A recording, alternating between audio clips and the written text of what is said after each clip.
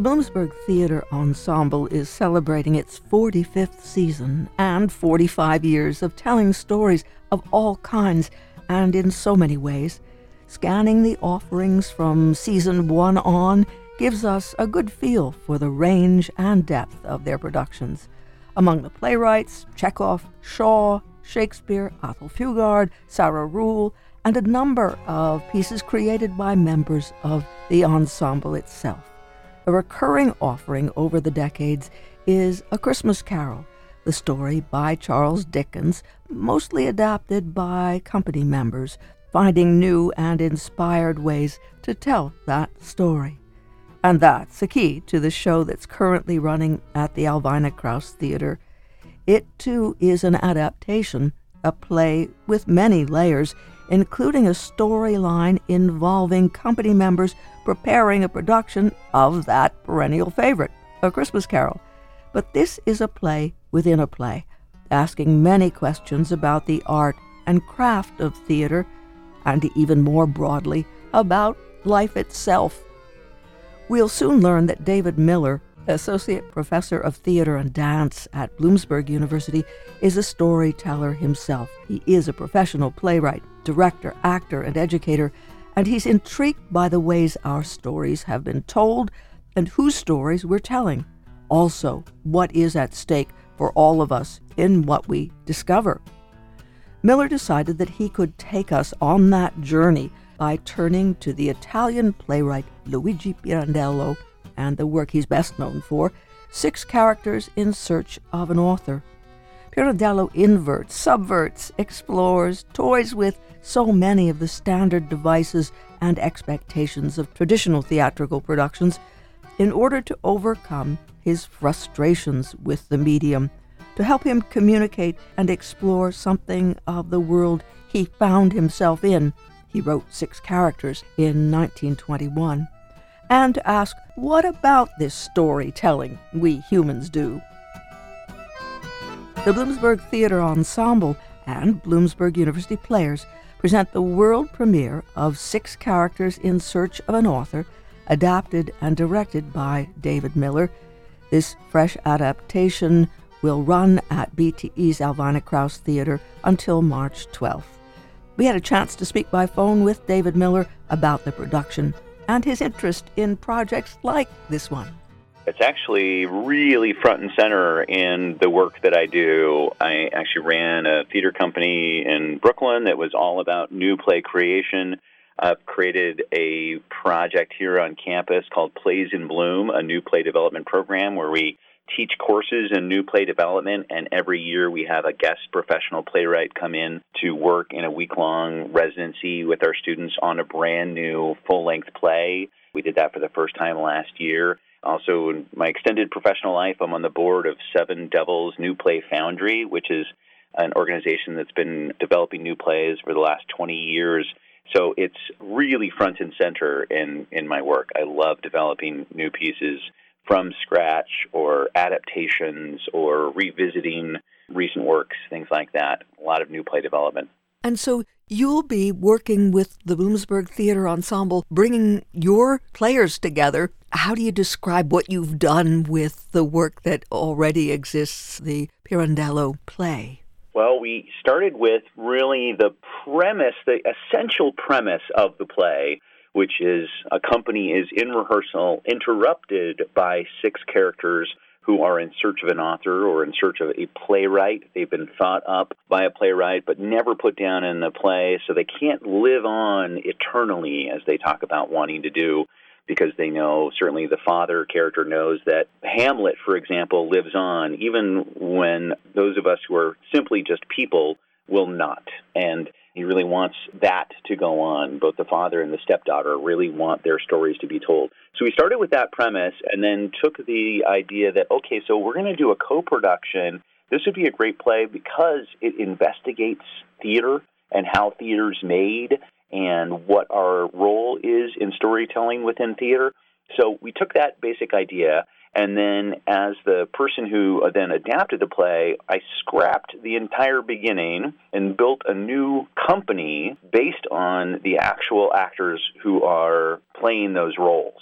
They are certainly not, they're not playing themselves. They're definitely playing a version of themselves. And I did list some things that I know about each of those people, the professionals from BTE and the students from Bloomsburg University in our theater program here, and kind of incorporated some of their qualities, but also created these archetypes: the veteran actor, the fiery actor, the conservative actor, those kinds of types, and built this brand new company. And instead of, in the original, they're rehearsing a Pirandello play in that wonderful meta-theatrical way, the company here is actually rehearsing a new adaptation of A Christmas Carol, which has been, of course, a long tradition at Bloomsburg Theater Ensemble, and our students have been regularly involved, or alums have been involved in that. So that was the first place to start, is to strip away that company that Luigi Pirandello had written 100 years ago and create one that's very much here and now, this combined company. And how much input did your actors have? Did they actively participate with you in the creation of the adaptation?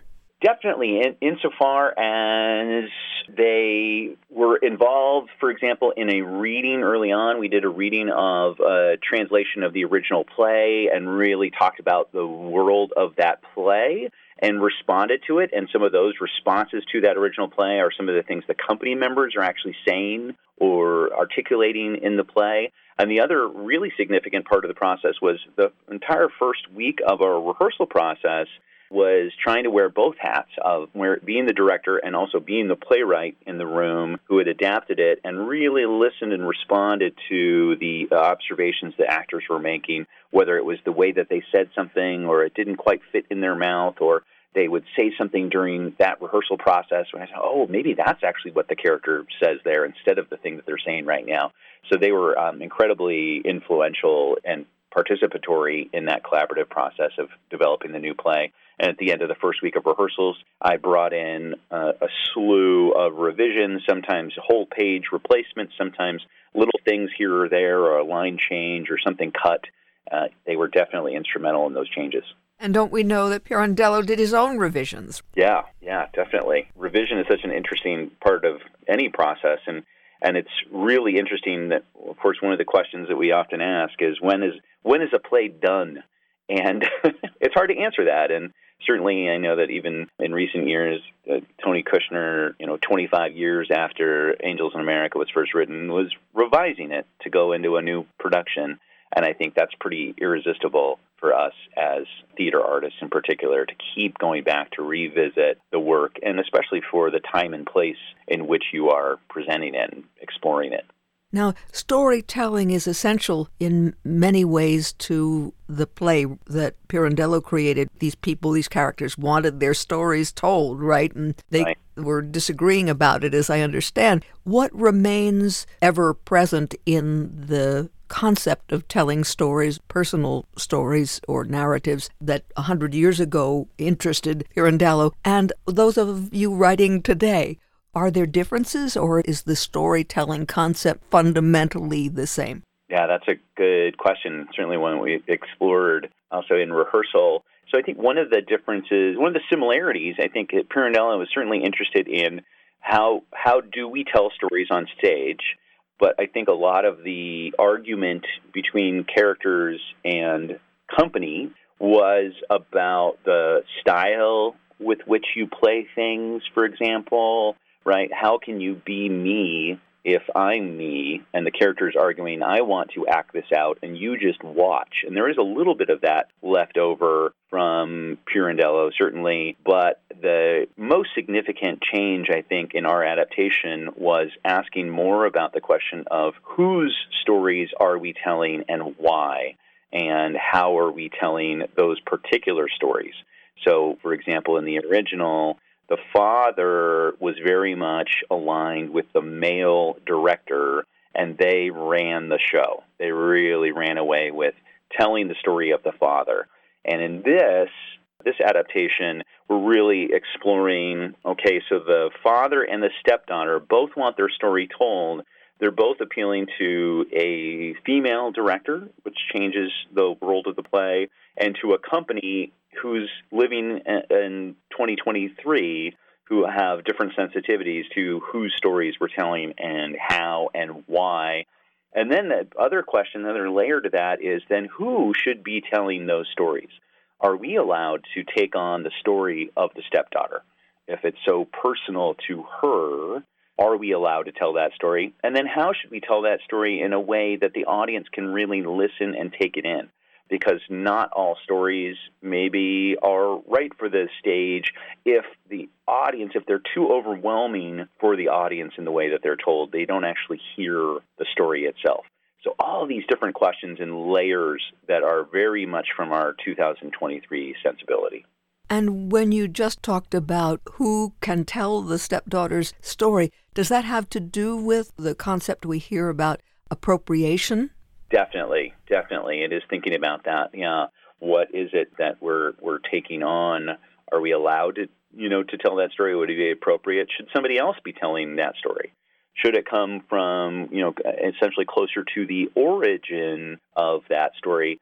And then in a lot of these situations as well, there's reflections on those folks who do not want their stories told. And that's another interesting layer. And the 6 characters, some of the characters, the father and stepdaughter, definitely want their individual stories told, and told in the way that they know to be true. But the mother is incredibly reluctant to have her story told. The son is very reluctant to have his story told. And the boy and the girl don't even have a voice. They're so overwhelmed by all the circumstances that they cannot speak. And so some of the characters, or the outer company, I should say, the company asks even, well, but if we're telling this story, aren't we telling the mother's story? And if she doesn't want her story told, then is it appropriate to be telling that story?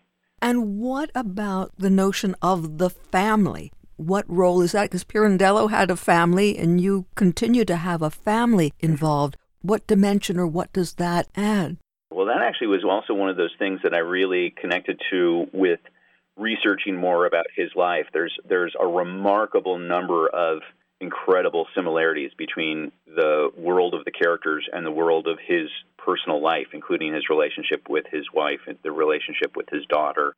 And it seemed that maybe some of the storytelling that he was doing was to defend himself, actually, in the telling of the play. And now the family is definitely fraught with difficulties, and I think in a way that really resonates with a lot of people. The story that the stepdaughter especially wants to tell is that the actions of the father didn't just affect her, but they affected her mother, they affected the 2 children, and in really negative, sometimes tragic ways, and that he shouldn't be let off the hook in the storytelling to focus on, as he wants to focus on. He wants to focus on the great remorse that he has for the things that he did, or maybe the mistakes, the momentary mistakes that he made in his life. And she doesn't want to focus on his remorse. She wants to focus on the actions themselves. And as she says, the dominoes that fell from his actions that led to these tragic consequences for other people in this family.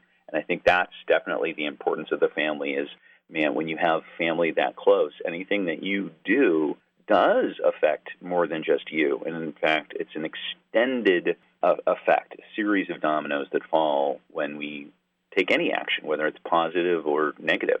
I was poking around the Facebook page and saw a photograph of some simple items on a table, and that would be water bottles and so on. And there was a suggestion or a hint in the caption that simple items like that have had or do play a role in the telling of these stories.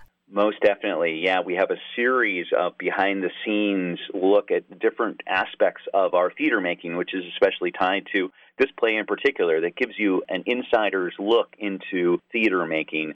So in a couple of the posts, one of them, the props design, where there's a blue envelope on a table that may not look like much, but is incredibly important, and especially when we tell the details of our personal story, sometimes those specific physical elements that were in that time and place when we experience something important in our lives are such vital ingredients to the story, and other people might not think they're significant. Well, why would that be important? Well, because I remember that was there. I remember that was specifically a blue envelope, and I need that there to be able to have my complete story told. And I think it's really rich on stage, the kind of importance that props and scenery have, and that we endow those things with significance all over the stage, because in our world of the play of 6 characters in search of an author, the company is in between productions. And so they have a chance to experiment with a new adaptation of A Christmas Carol, and meanwhile, one of the assistant stage managers is doing some touch-up paint on some scenery and fixing some props just in the wings there. And everything's very exposed. You get to look into the wings in a way that maybe you never have before in the Elvina Krauss Theater. Even if you've been coming for years to the theater, I think we've exposed a lot more in there because we want to share the theater-making process. So you'll see the sign from Superior Donuts that lists all the drinks and donut prices, and you'll see Marley's Door from A Christmas Carol, and you'll see trees from the recent production of Lion, Witch, and the Wardrobe that we did past summer. You'll see a lamppost from The Arsonist that we did a few years ago with BU players. All those different things that by themselves maybe don't have a significance to the naked eye, but once they're really ingredients in a story, they're incredibly important. This must be a fascinating experience for all the actors, the seasoned BTE founding members, and your players from the university. What kinds of things are they saying about the experience? Yeah, it really is. And I love that you are seeing that from all angles as well, because it really is such a wonderful learning experience for students to be in a room with professionals working on stage with them in direct collaboration. I think one of the magical things for them is that they feel a sense of positive nurturing in the room, that they feel very much included. They feel very much collegial with the professionals, and the professionals in turn also talk about what a lovely sense of energy and enthusiasm that comes from the students, and how the students are really stepping up and playing these incredibly rich, challenging roles, and are literally toe-to-toe with their fellow actors, creating this really rich world. And I think it's a testament to both the professionals and the students. I think if you zoom out in watching the play, there's a lot of moments where I think you'll forget who's who. You won't be conscious of those are students, those are the resident acting company members, because ultimately they're really working as a rich ensemble in this company, and it's very natural for them to be working together. So it's a real gift to be able to do that. I would hope this adaptation that you've done would have an afterlife, because it sounds like the opportunity that actors everywhere might have in producing this piece would be a really important self-reflective opportunity to examine their art, their craft. Yeah, I agree. It is interesting, actually. I'd been thinking about that even today, about oftentimes the process of writing a new play or a new adaptation is with the idea that maybe it's going to have an extended life, that it could move on to other theater companies. And with this one, it really could. It really could, if taking up the mantle to then adapt it for whatever that theater company is, which I think would be exciting. And I hope that does happen, just as I was really inspired actually by an adaptation, not just the adaptation, but even the forward to the adaptation that Robert Brustein did for ART in Boston, and talking about his approach and really anchoring it in who that company really is. And so that was so inspiring to me, and I think that because the play is such, I think I said before, that an investigation of theater making, then why not take the opportunity to really embrace, well, who are we as theater artists? And not just generally, but specifically, who are we as the Bloomsburg University players, as Bloomsburg Theater Ensemble, theater makers, and us combined? How do we think about theater when we enter into conversation together?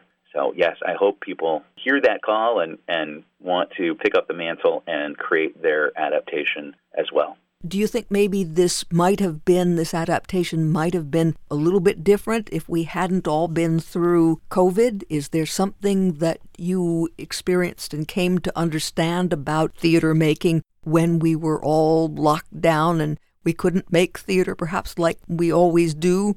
For sure. It's definitely affecting us all the time. And I think the events of the last few years, theater has really reflected on itself a lot. We reflected a lot as an industry on even things like the limits to our work days. We used to regularly do what's called 10 out of 12s, 10 hours in a 12-hour day during technical processes. And one of the reflections was, you know what, that's really not necessary, and it's pretty unhealthy. And some of the storytelling as well. A lot of theater companies were very limited in their scope of storytelling, returning to the same old stories in the same old way and casting the same faces on those stages. And over the last few years, we've really, again, as an industry, become more sensitive, and more than more sensitive, proactive about advocating for those stories that had previously been left behind or swept aside. So I think our very investigation into what are the stories we tell and who tells them and how do we tell them is very much an influence of these past few years. And it does seem that this pandemic forced us into a reflective time where we had to be more active in our choice making. If you'd like to tell us where and when, you're welcome to do that. Sure, my pleasure. Yeah, we run through Sunday, March 12th. Information is at bte.org, information and tickets, bte.org. On that website is also some information about the mature content that's in the play, and that's an important thing to reflect on as well for audience members who might have elements in the play that might be overwhelming for them, to be able to be aware of those before they attend.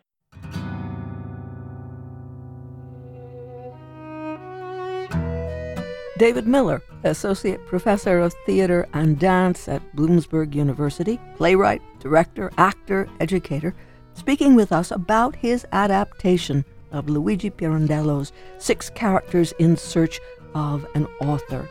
That adaptation will be presented by the Bloomsburg Theater Ensemble and Bloomsburg University Players. It's the world premiere, and David Miller directs.